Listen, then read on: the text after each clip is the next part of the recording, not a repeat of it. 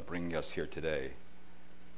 Lord, I pray you to just clear out of our heart and mind some of the things that would prevent us from listening and paying attention. And I pray, Lord, that you would open our mind to your word. Help us to wrestle down some of the difficult things that your word teaches us. I pray that we would receive it with humility and with the desire to want to work through it and make sure that our own life is being aligned with your word, even if it wasn't aligned with your word before. And so, Lord, help us every day to do that. And just bless us this morning for the sake of your great name. Amen. All right. Today we are looking at the subject of what God has joined together. That, of course, has to do with issues related to of course, divorce and remarriage. Now, this is a very, like I said already, a difficult subject. It's confusing. People write on it, and it seems to be once you read something, you're more confused. And so I'm going to try to simplify things as much as possible today by looking at the scripture. And hopefully I'll get through everything that I want to say today. But let me just start with this, that there are three reasons for the rise of divorce among professing Christians today. The first reason is, of course, a reason for other things, is that there is a weak view of the authority and sufficiency of Scripture. All right, there's a weak view of that amongst the broad scope of the church. So that means that if the Word of God is not the final authority on why you make decisions or why you do something or don't do something, if that's not a high priority, then of course other things get in, like man's wisdom gets in there, and man's opinions gets in there, and some authority who wrote on it who has no reference to the Word of God gets in there, and then people get all twisted on what does it exactly say. And then a second reason would be weak teaching, counseling, and example in churches on biblical divorce and remarriage. All right, that there's not an example anymore in the church. There's nobody to look up to. People aren't saying definitively what they should do or not do. And so that is a reason why there's a rise in divorce amongst Christians. All right, and then of course there's more reasons, but these are some of the top ones. Neglect of biblical church discipline. When something is awry, it's not being taken care of by the discipline that we should be using in the church, not only everyday discipline where you're hearing the Word of God and adjusting your own life, but also discipline where we're going to somebody and confronting them, 1, and then 2, and then 3, and if they don't listen, bring them to the church and let God work in there. And when he does, his name is glorified when it's done the right way. All right, so those are some of the first things just to throw out to you. The second thing is the underlying principles. There are some underlying principles, and the first one would be that of God's plan for marriage. And I do want you to take your Bible. We are going to look at some passages of Scripture.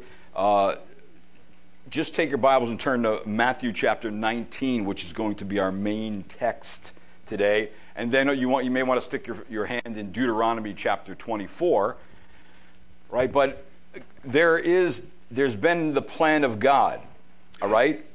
And the plan of God in Matthew chapter 19, look at verse number 4. It says, "And he answered and said to them, said, have you not read? He who created them from the beginning made them male and female. And he says, for this reason a man shall leave his father and mother and join to his wife, and two shall become one flesh." And then verse 6 says, "So they are no longer two, but one flesh. What therefore God has joined together, let no man separate." And then they said to him, "Why then did Moses command to give her a certificate of divorce and send her away?"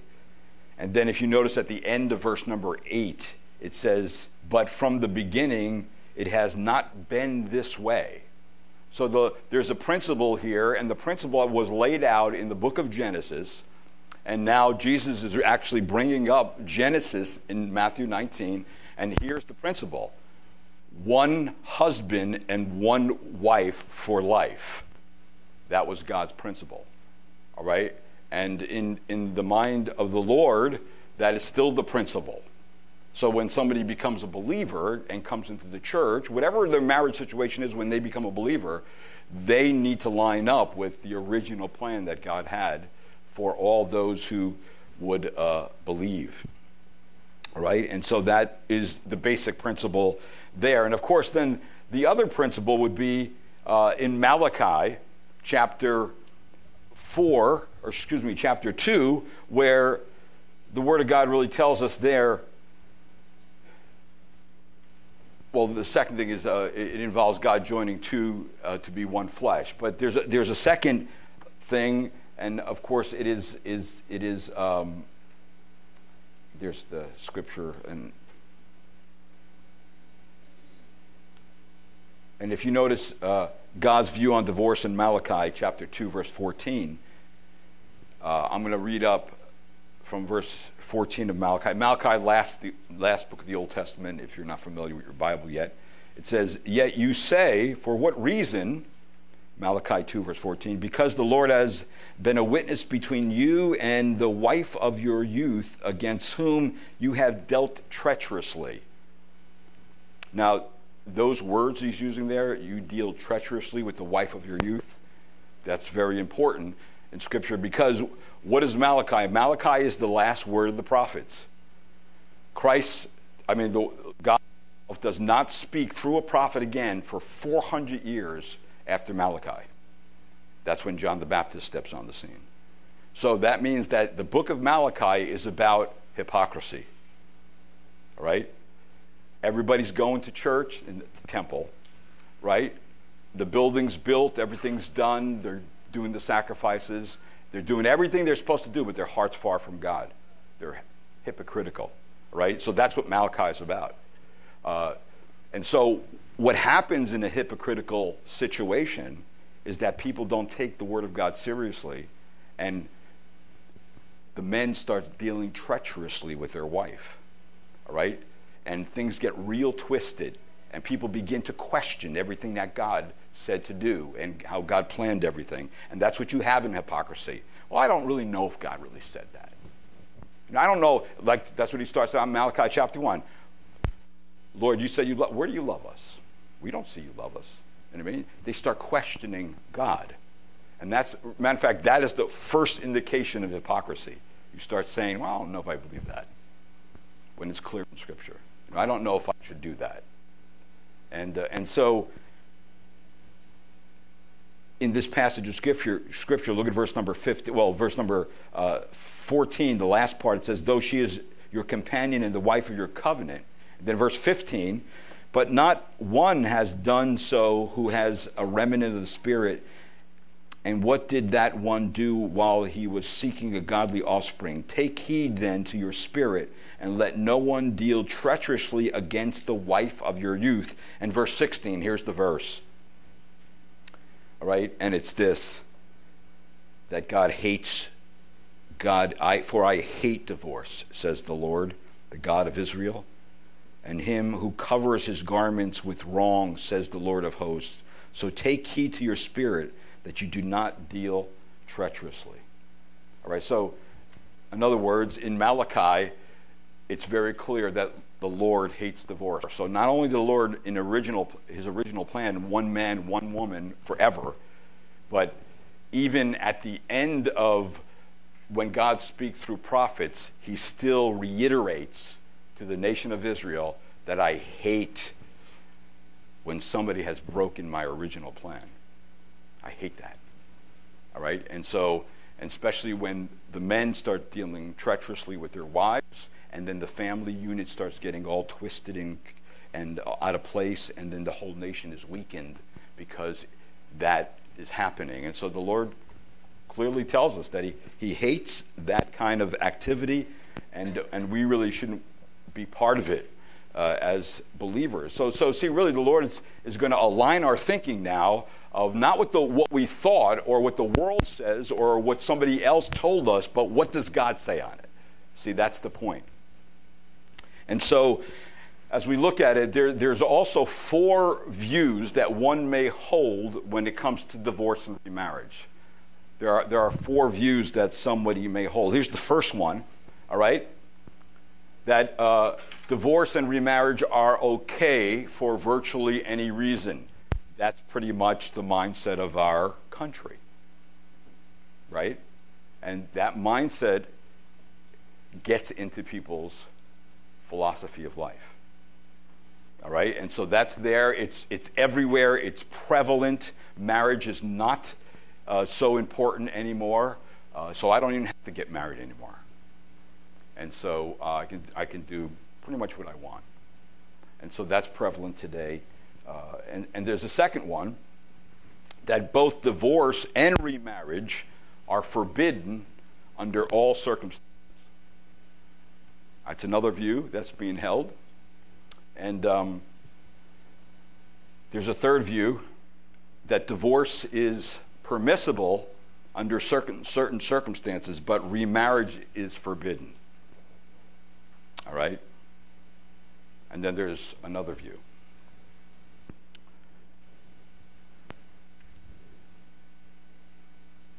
And it's this: divorce and remarriage are both permitted, but only under certain circumstances. Or views that are out there today. Now, which one do you think is the correct one?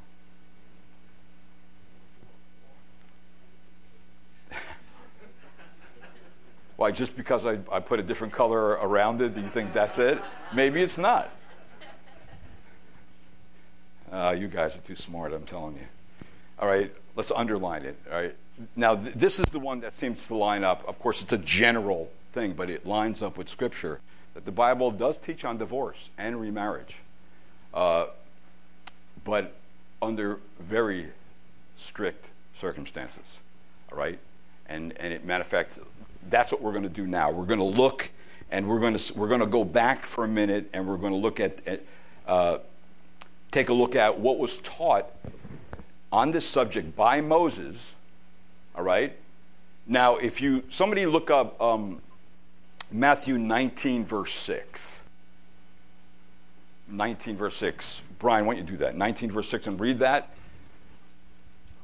Because this is a question, I think this is the verse I'm thinking of. This is the question that the scribes and Pharisees had for Jesus. What does it say, Brian?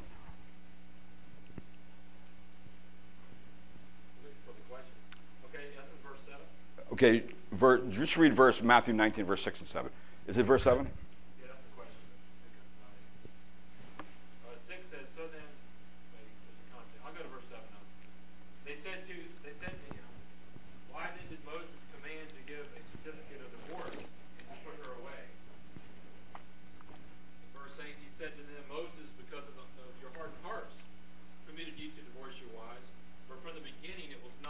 Oh, you could stop right there.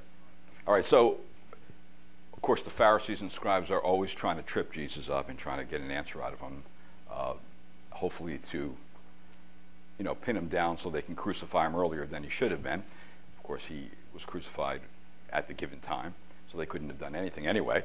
But they always try to trip him up. Well, here's the question, right? The question is, didn't Moses give a writing of divorce to people? Didn't he do that? Yes, he did do that, all right? So, but let's look at it. What exactly was Moses teaching, all right? Let's go back to Deuteronomy, Old Testament, right? Deuteronomy chapter 24. In this chapter, this passage really lays down where the Lord begins to answer that question. And so here's Moses' teaching on the subject. Now, I don't have an overhead on this, but I want you to listen on that, or a PowerPoint on this one. It's simply this, that Moses was teaching at least 3 things in this passage of Scripture. The first thing was this: he was actually limiting divorce to certain causes. Verse number 1 of Deuteronomy chapter number 24. It says, when a man takes a wife and marries her, it happens that she finds no favor in his eyes because he has found some indecency in her. And then it says, of course, and he writes her a certificate of divorce and puts it in her hand and sends her out from his house. Let me stop right there. Just think of this for a minute. Moses had indeed been divinely directed to allow divorce. In what cases?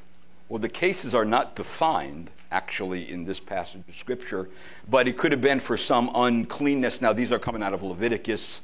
Some manner of nakedness, some shameful thing, some vile thing, some inappropriate thing, whether it would be natural, moral, or physical. All right, the point being this, Jesus, even in the New Testament, doesn't elaborate on that. For that means that that's not the important thing. The important thing was God did allow Moses to give a certificate of divorce to the woman by the man. But it was not because of adultery. See, the reason why it was not because of adultery, because the penalty of adultery in the Old Testament was what? Was death. All right, so it wasn't for adultery. It really was to prevent people from giving a writing of divorce to a woman for just anything. So he was limiting the man not to give a divorce for just anything. There had to be specific things. And of course, the specific things, they knew what it was. The Scripture doesn't elaborate on the specific things, but there was something that was legitimate that the man could bring to the elders and they could decide what to do. So remember, if a man or a woman committed adultery, the penalty under the Old Testament law economy was death by stoning. So the marriage was ended by death, not divorce.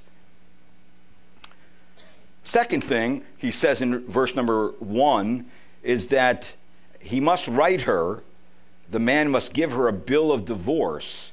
All right, that means the marriage was not adulterous. That wasn't the reason why he did it. If a man divorces his wife because of some indecency, all right, not further defined, as I already mentioned, he must give it a certificate of divorce to her. All right, now this was commanded to protect the woman in that day, that she could be dismissed, but everyone would know that she was not dismissed because of some unfaithfulness, but because of something else. And so here Jesus really doesn't go into force on what that was in the Gospels. Instead, he insists that the law was pointing to the sanctity of marriage. It was, in other words, that, and in fact, if you look also in verse number 2 to 4 of Deuteronomy, it says this, and she leaves his house and goes and becomes another man's wife, if the latter husband turns against her and writes her a certificate of divorce and puts it in her hand and sends her out of the house, or if the latter husband dies who took her to be his wife, then her former husband who sent her away is not allowed to take her again to be his wife. All right? So it's saying there, thirdly, that the first man is not allowed to marry her again. All right? So Moses only permitted divorce, that if she becomes another man's wife and is divorced again, the first man cannot marry her. Now, why? Why can't the first man marry her? Because if you look in verse number 4, it says, then her former husband who sent her away marry or take her again to be his wife, since, if you notice, it says since, that word there, she has been defiled, for that is an abomination before the Lord, and you shall not bring sin on the land which the Lord your God gives you as an inheritance. All right? In other words, that if she went back to her first husband, that would actually be adultery. And so the Lord was forbidding that kind of activity to happen to keep down rampant adultery.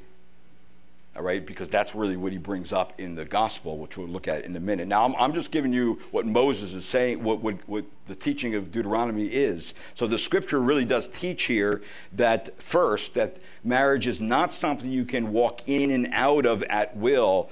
This bill of divorcement was a permanent thing, that she could not go back. That if you're going to decide to put her out, she cannot go back to you. All right? So the man had to really think seriously, if I do this, then I can't have her back.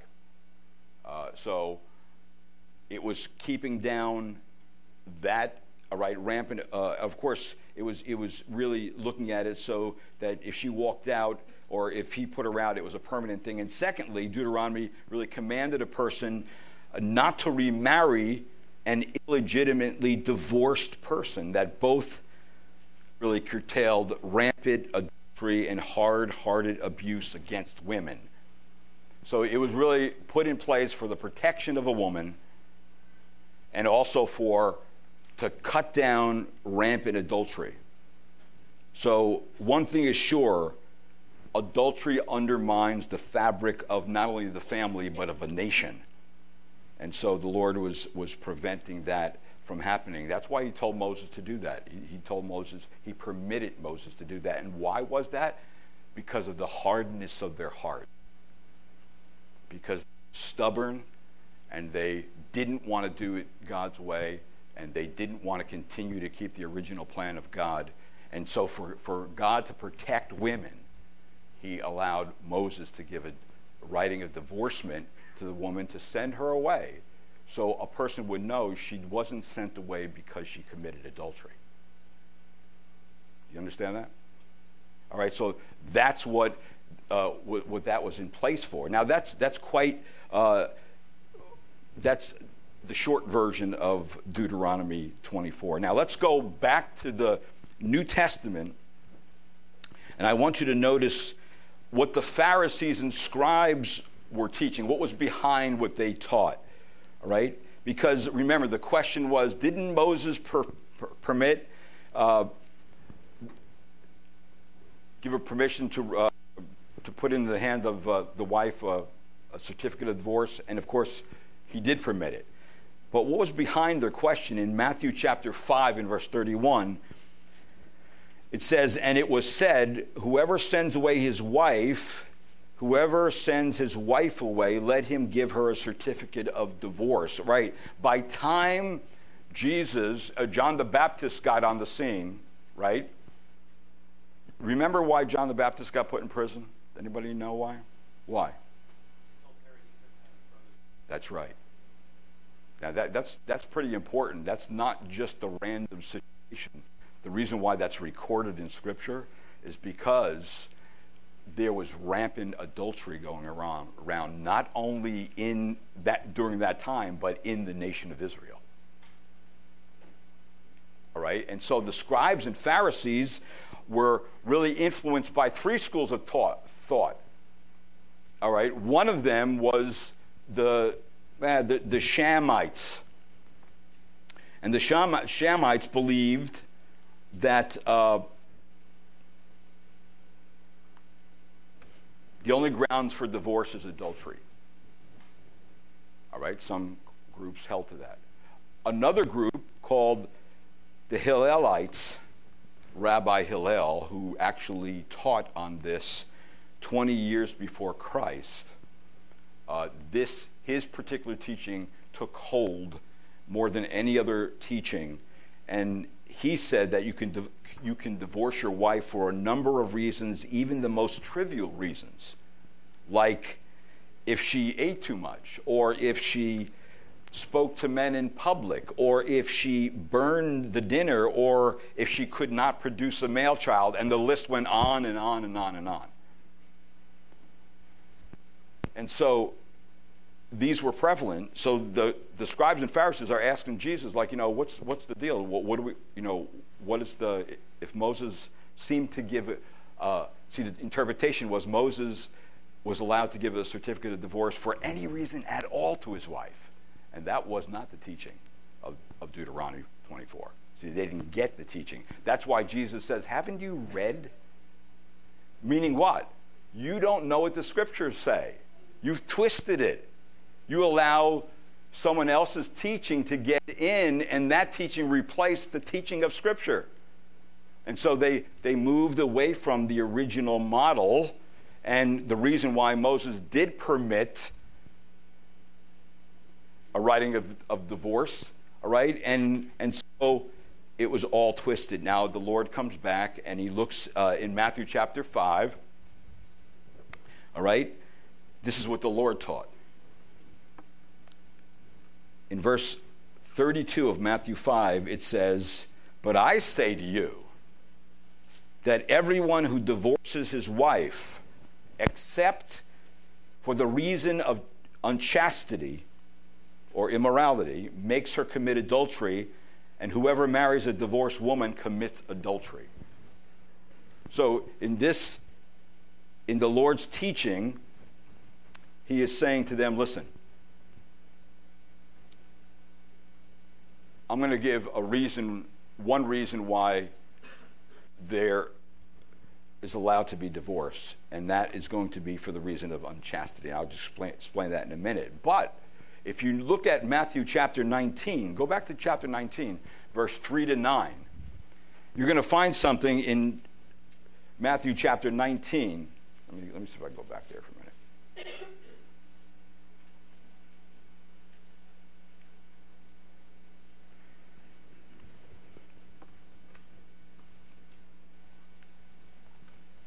The Lord lays down the original intention of marriage again to them. He says in verse number 4, and he answered and said to them, "Have you not read," all right, meaning that, didn't you read the scriptures? That he who created them from the beginning made them male and female. In other words, he's giving the original intention of marriage, one couple, one man and one female, all right? And he said, "For this reason a man shall leave his father and mother and shall be joined to his wife, and the two shall become one flesh." That means that two people become one. And then also in verse number 5, there's a permanent union, an unbreakable bond in marriage that God never commanded in the original intention of marriage for divorce. And of course, in verse number 6, it is divinely appointed. So they are no longer two, but one flesh. And therefore, what God therefore has joined together, let no one separate. So see, that becomes again, he reiterates before he teaches on what he's going to teach as the lawgiver. And remember, we're talking about Matthew chapter 5, 6, and 7. That's the Sermon on the Mount. And what did the Lord keep doing in the Sermon on the Mount? You have heard it was said, right? That you now shall not do this, you shall not do that. You have heard that it was said, but I say, meaning that Jesus is raising the bar, the standard for his people. And he's saying, no, this is the way you ought to understand what I am saying about this particular subject. All right, so that means that the scripture is teaching only two grounds for divorce.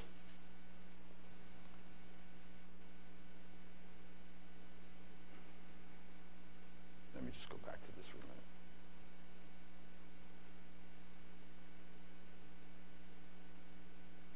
And the first one would be unrepentant fornication.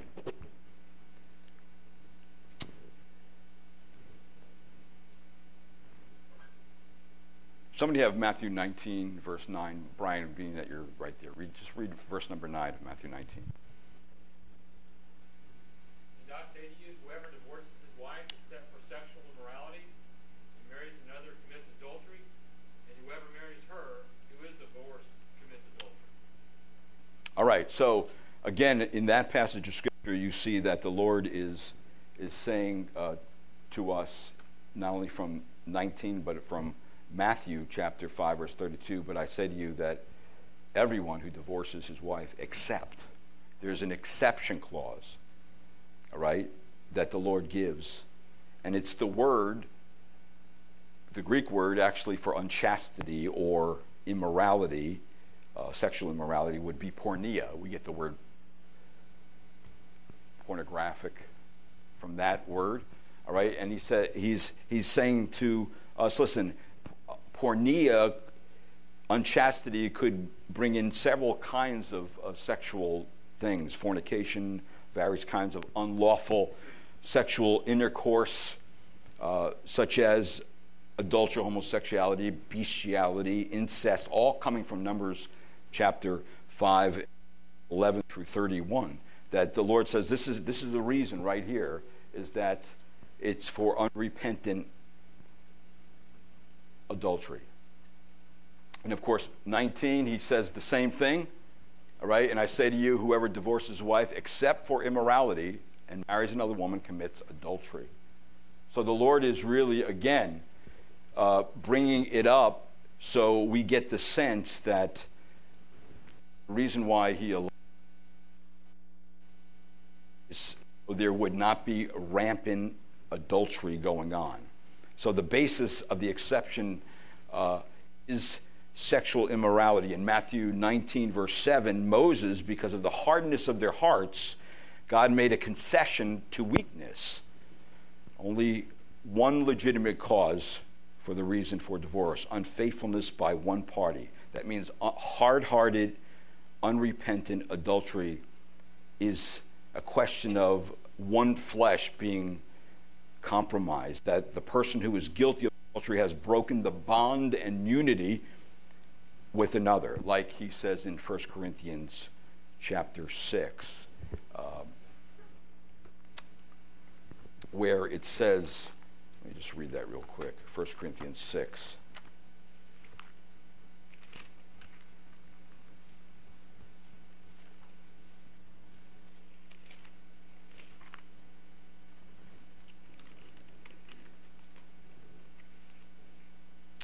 First Corinthians 6, verse 16.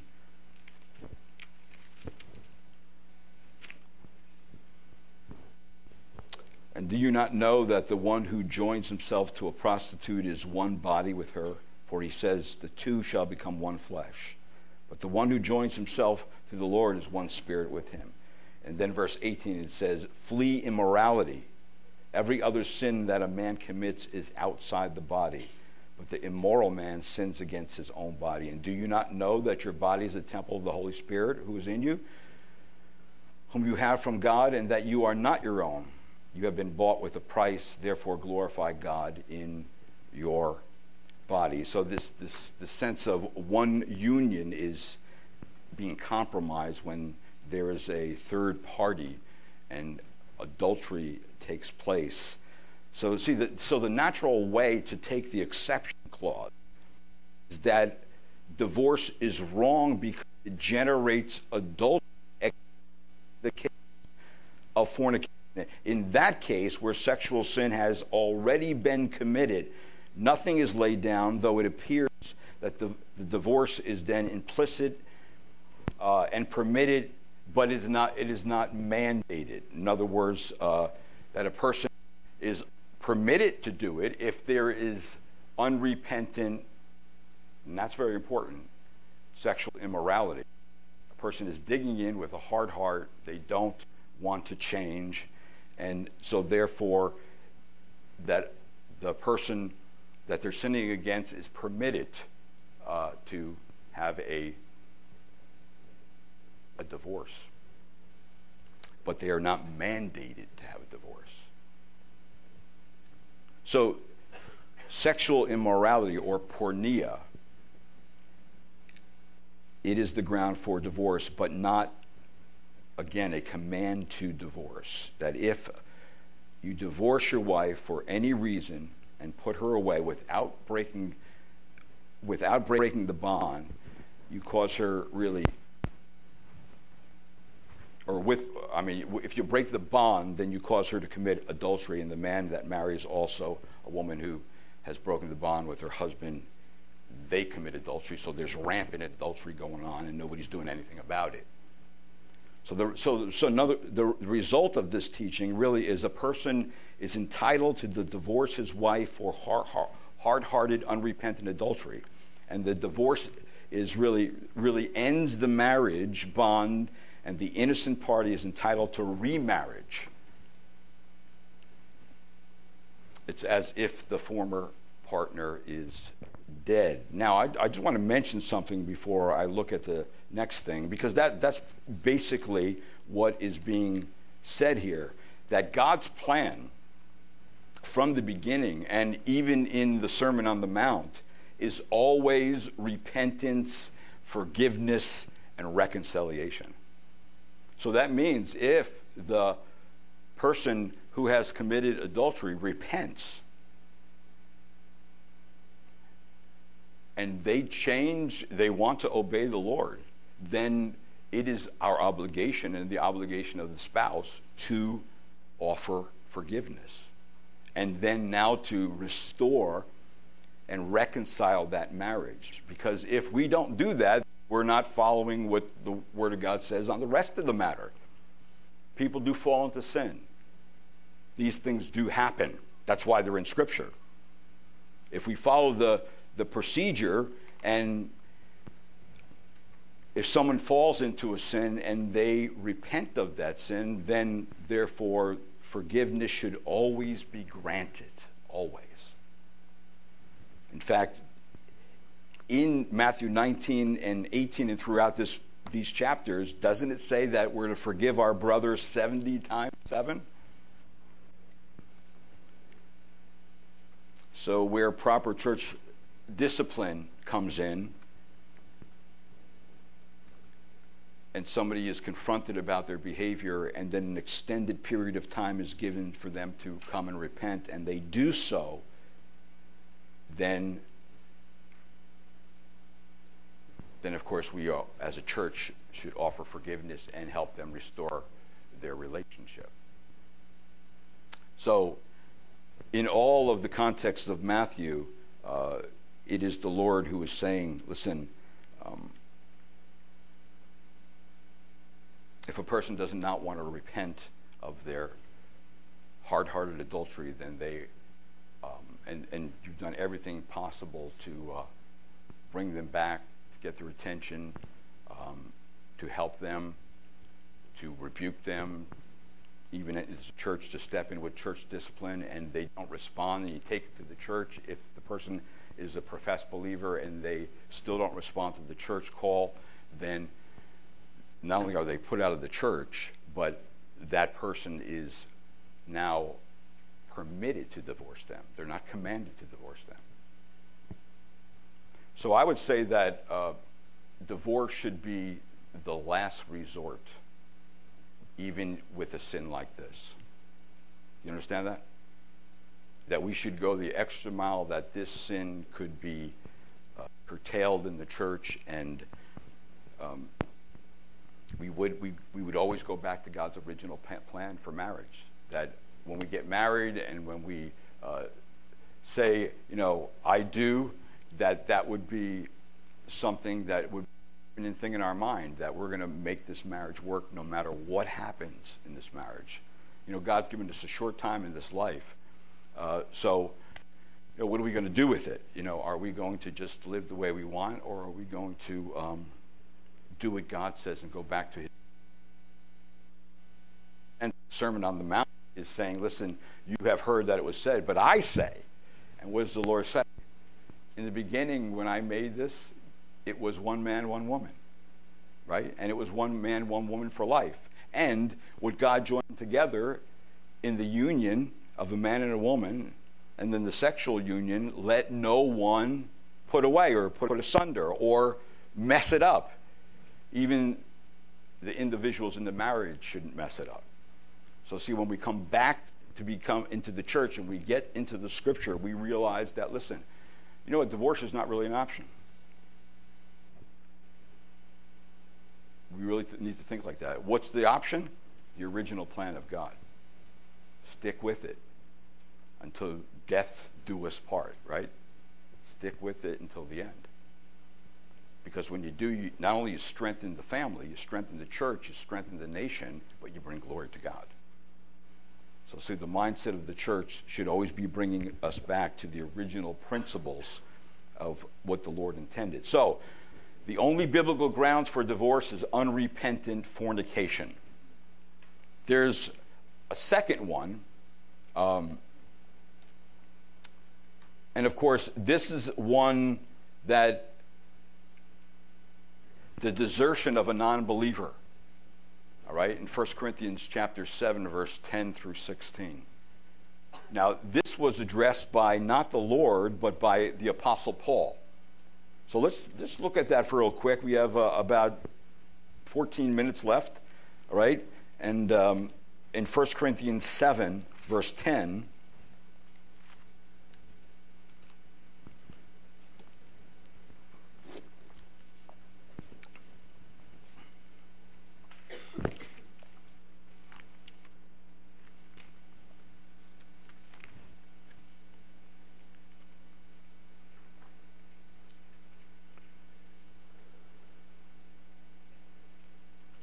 okay, 1 Corinthians 7. Now, there are certain things that are laid out here for us, but he is teaching here. Let me just read the whole context, and I'll come back to it. It says in 1 Corinthians chapter 7, verse 10, it says, "But to the married I give instruction, not I, but the Lord,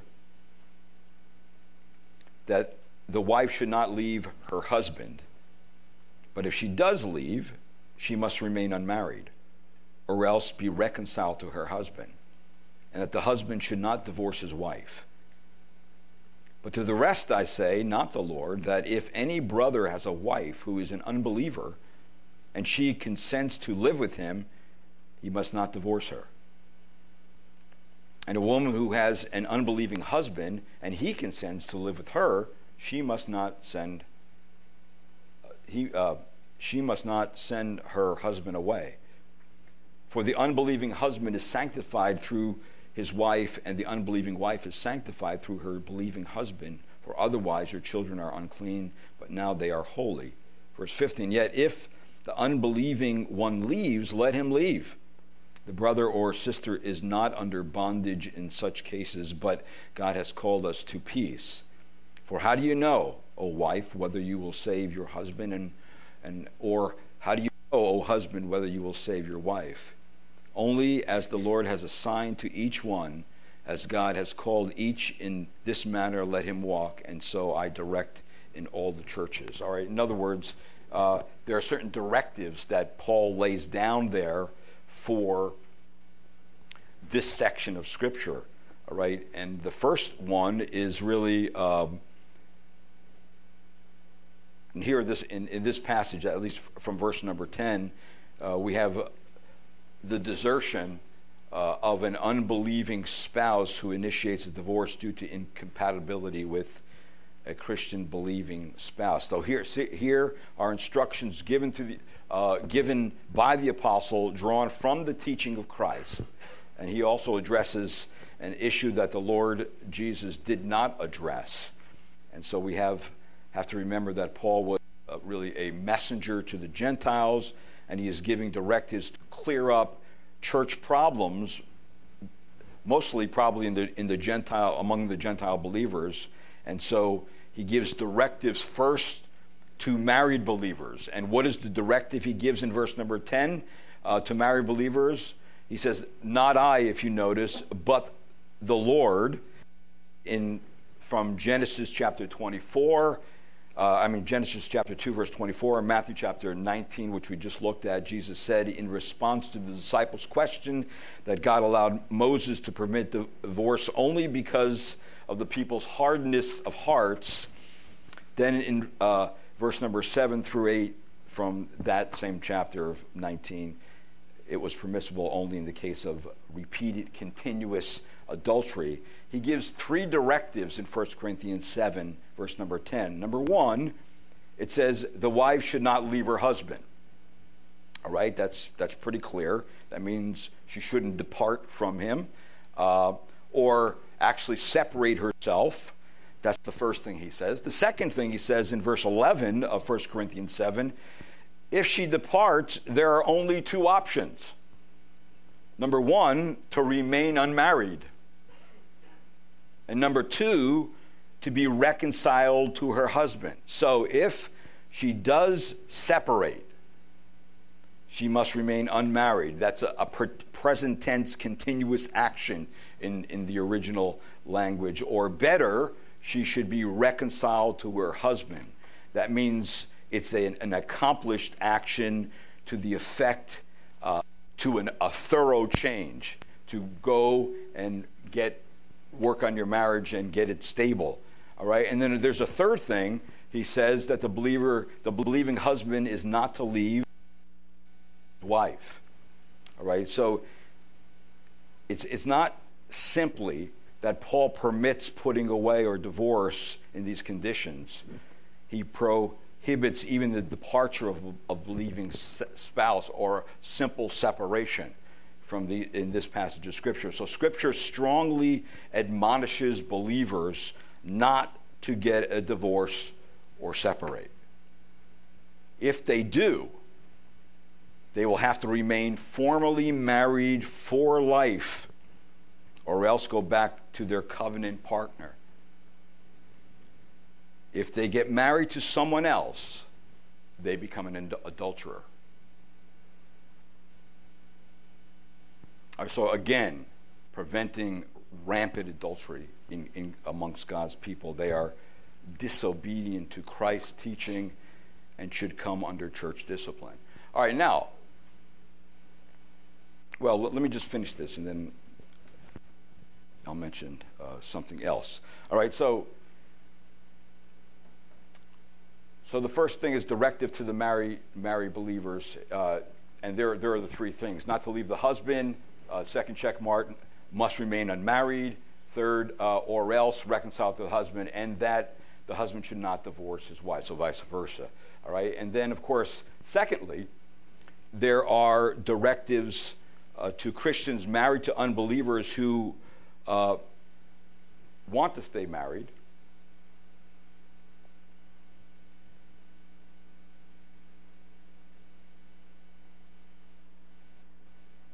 They want to stay, all right, and what does he say about them? Well, but to the rest I say, not the Lord. So Paul is giving instructions based on the Genesis and other things that the Lord taught. And he says that if any brother has a wife who is an unbeliever and she consents to live with him, he must not divorce her. So if someone gets saved and their spouse doesn't get saved, that spouse wants to stay, the Bible says then they can stay. You should continue to work on that marriage, even though one person is with the Lord and one person is not with the Lord. Is that going to cause conflicts? Yes, it does cause conflicts. Is that going to be difficult? Yes, it does. And there's some people in our church that are in that situation now, and it's a difficult situation when you have an unbeliever and a non-believer, and especially, if that, the believer is really growing in the Lord and understanding the Word of God, and they want to go talk about it with their spouse and do stuff Christian with their spouse, and their spouse not really interested, and but if that person wants to stay, you have to let them stay, and you have to work on your marriage. So really, the weight is put on the person who's the Christian to be a good example, a godly example to your spouse, and so it's saying there that a woman who has an unbelieving husband and he consents to live with her, then she must not send her husband away. All right, that's pretty clear there. And then, again, under this one, there is the directive to someone who doesn't want to stay. In verse number 15 of 1 Corinthians 7, they don't want to stay. And if you notice what it says, yet if the unbelieving one leaves, all right, now the unbeliever has to leave. All right, let him leave. All right, the brother or sister is not under bondage in such cases, but God has called us to peace. All right, so in other words, now in any case, remember, a divorce is always the last resort.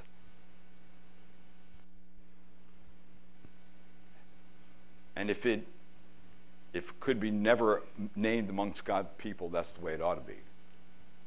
Right? Now, here, if you notice the stress in this passage of Scripture, that he's doing something different than the other ones. The other ones, listen, if you have a saved person, unsaved person living in the same place, and the person wants to stay, let it stay. Work in your marriage, make it what it should be, what it could be in the circumstance. But if the unbeliever wants to go, they do not want to stay with the believer.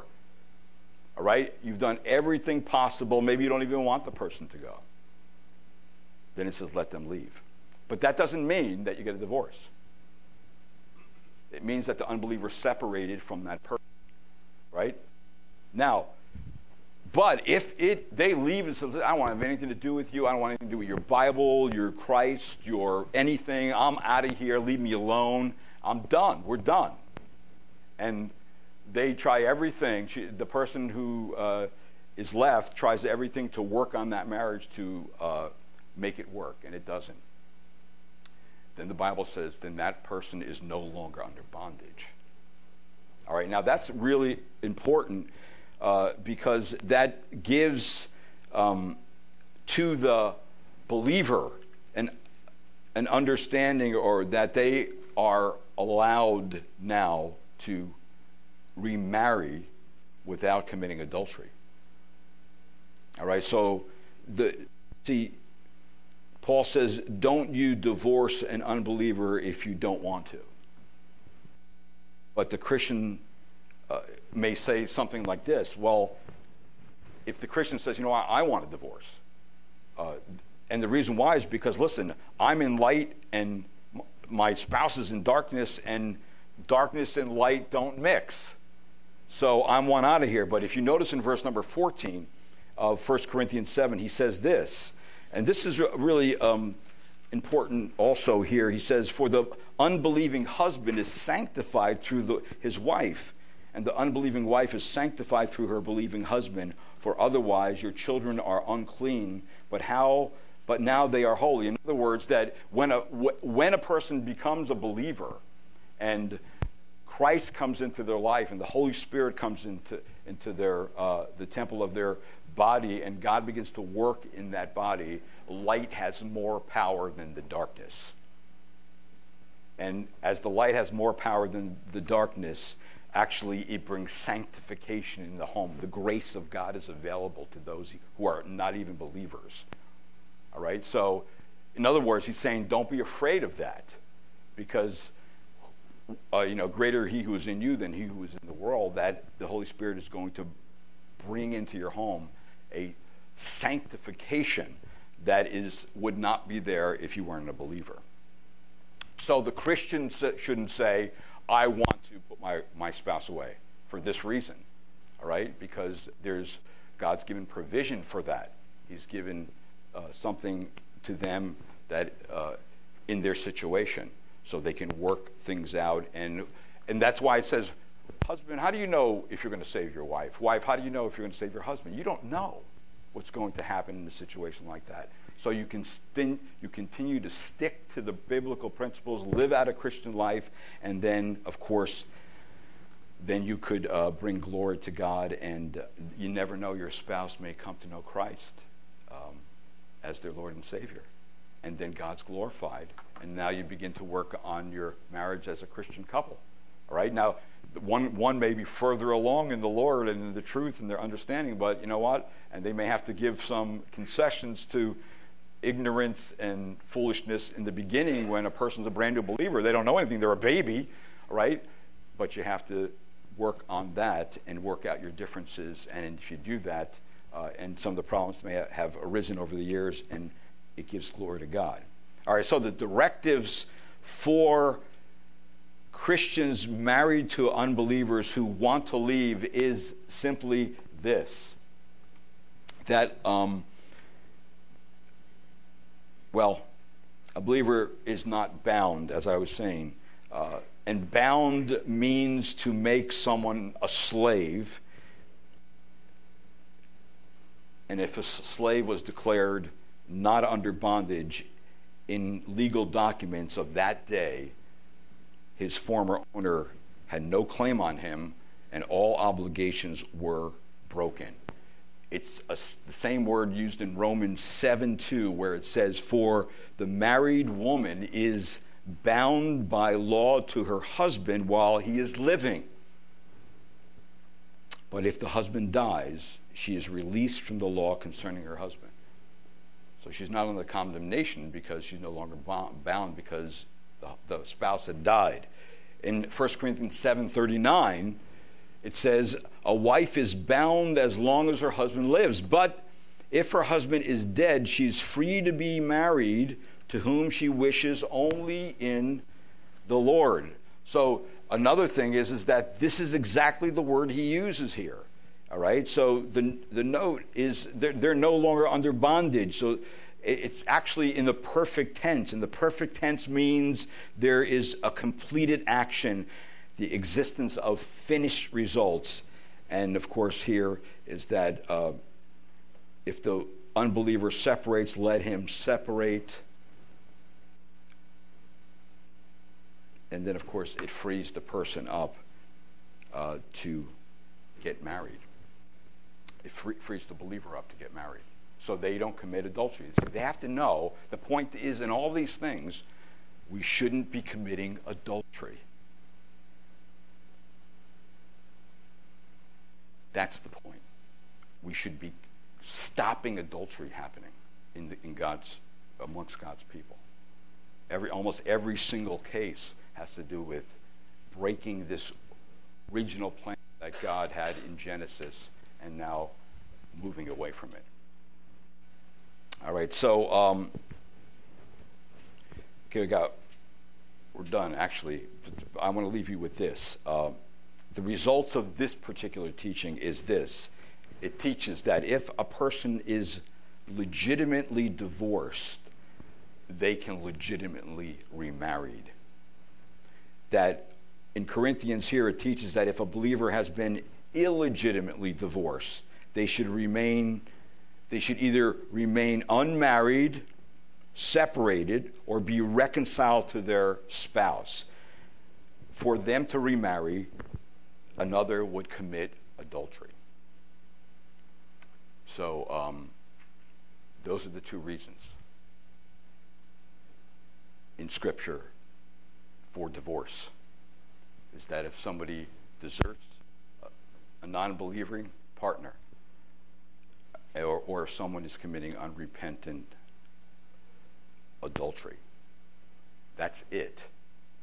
If they are legitimately divorced in both of those situations, they can remarry. But I know this as a pastor, that every single situation that comes to you, you must examine in detail, because none are alike. And you have to determine whether this person did or did not commit adultery. Were they legitimately divorced? All right? And if they were not, then you have to bring them back to God's original plan. And they have to repent of their sin. If they're married now and they were divorced in an unbiblical marriage, they are committing adultery. And let's say they come into the church, they need to repent of that sin. Now, of course, you don't tell them to get separated. They have to repent of that sin, come back to the original, and ask them about, what about divorce and remarriage? And then they have to live their life and be faithful in that marriage. See, that's the grace that God gives to us when we become believers. Before we become believers, our life's a mess, right? So we become believers, and now God's putting everything back into place so we can get back to his original plans and bring glory to God, which strengthens the family, which strengthens the church, which strengthens the nation. See, and it prevents adultery from becoming rampant. All right, a lot of stuff this is really like 3 or 4 lessons I just shoved into this, and I just hope I left a lot of stuff out, narrowed some things down, just to give you a sense of what the Scripture says on this tough subject. Let's pray. One question, because we're out of time. Yeah, what is it? Sure.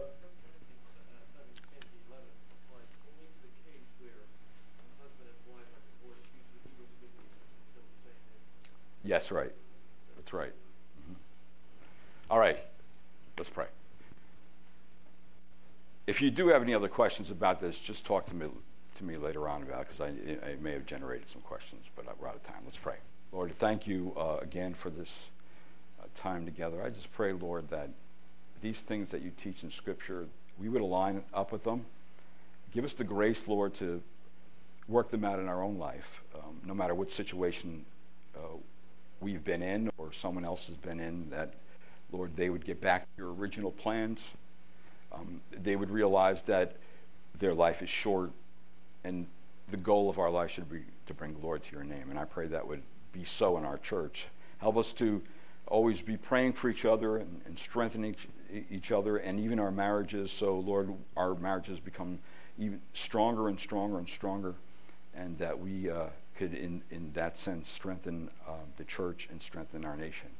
And I pray that the church could be a place that the world can look for an example on how a husband should love his wife and vice versa. And Lord, and so I pray, Lord, for this today in Christ's name. Amen.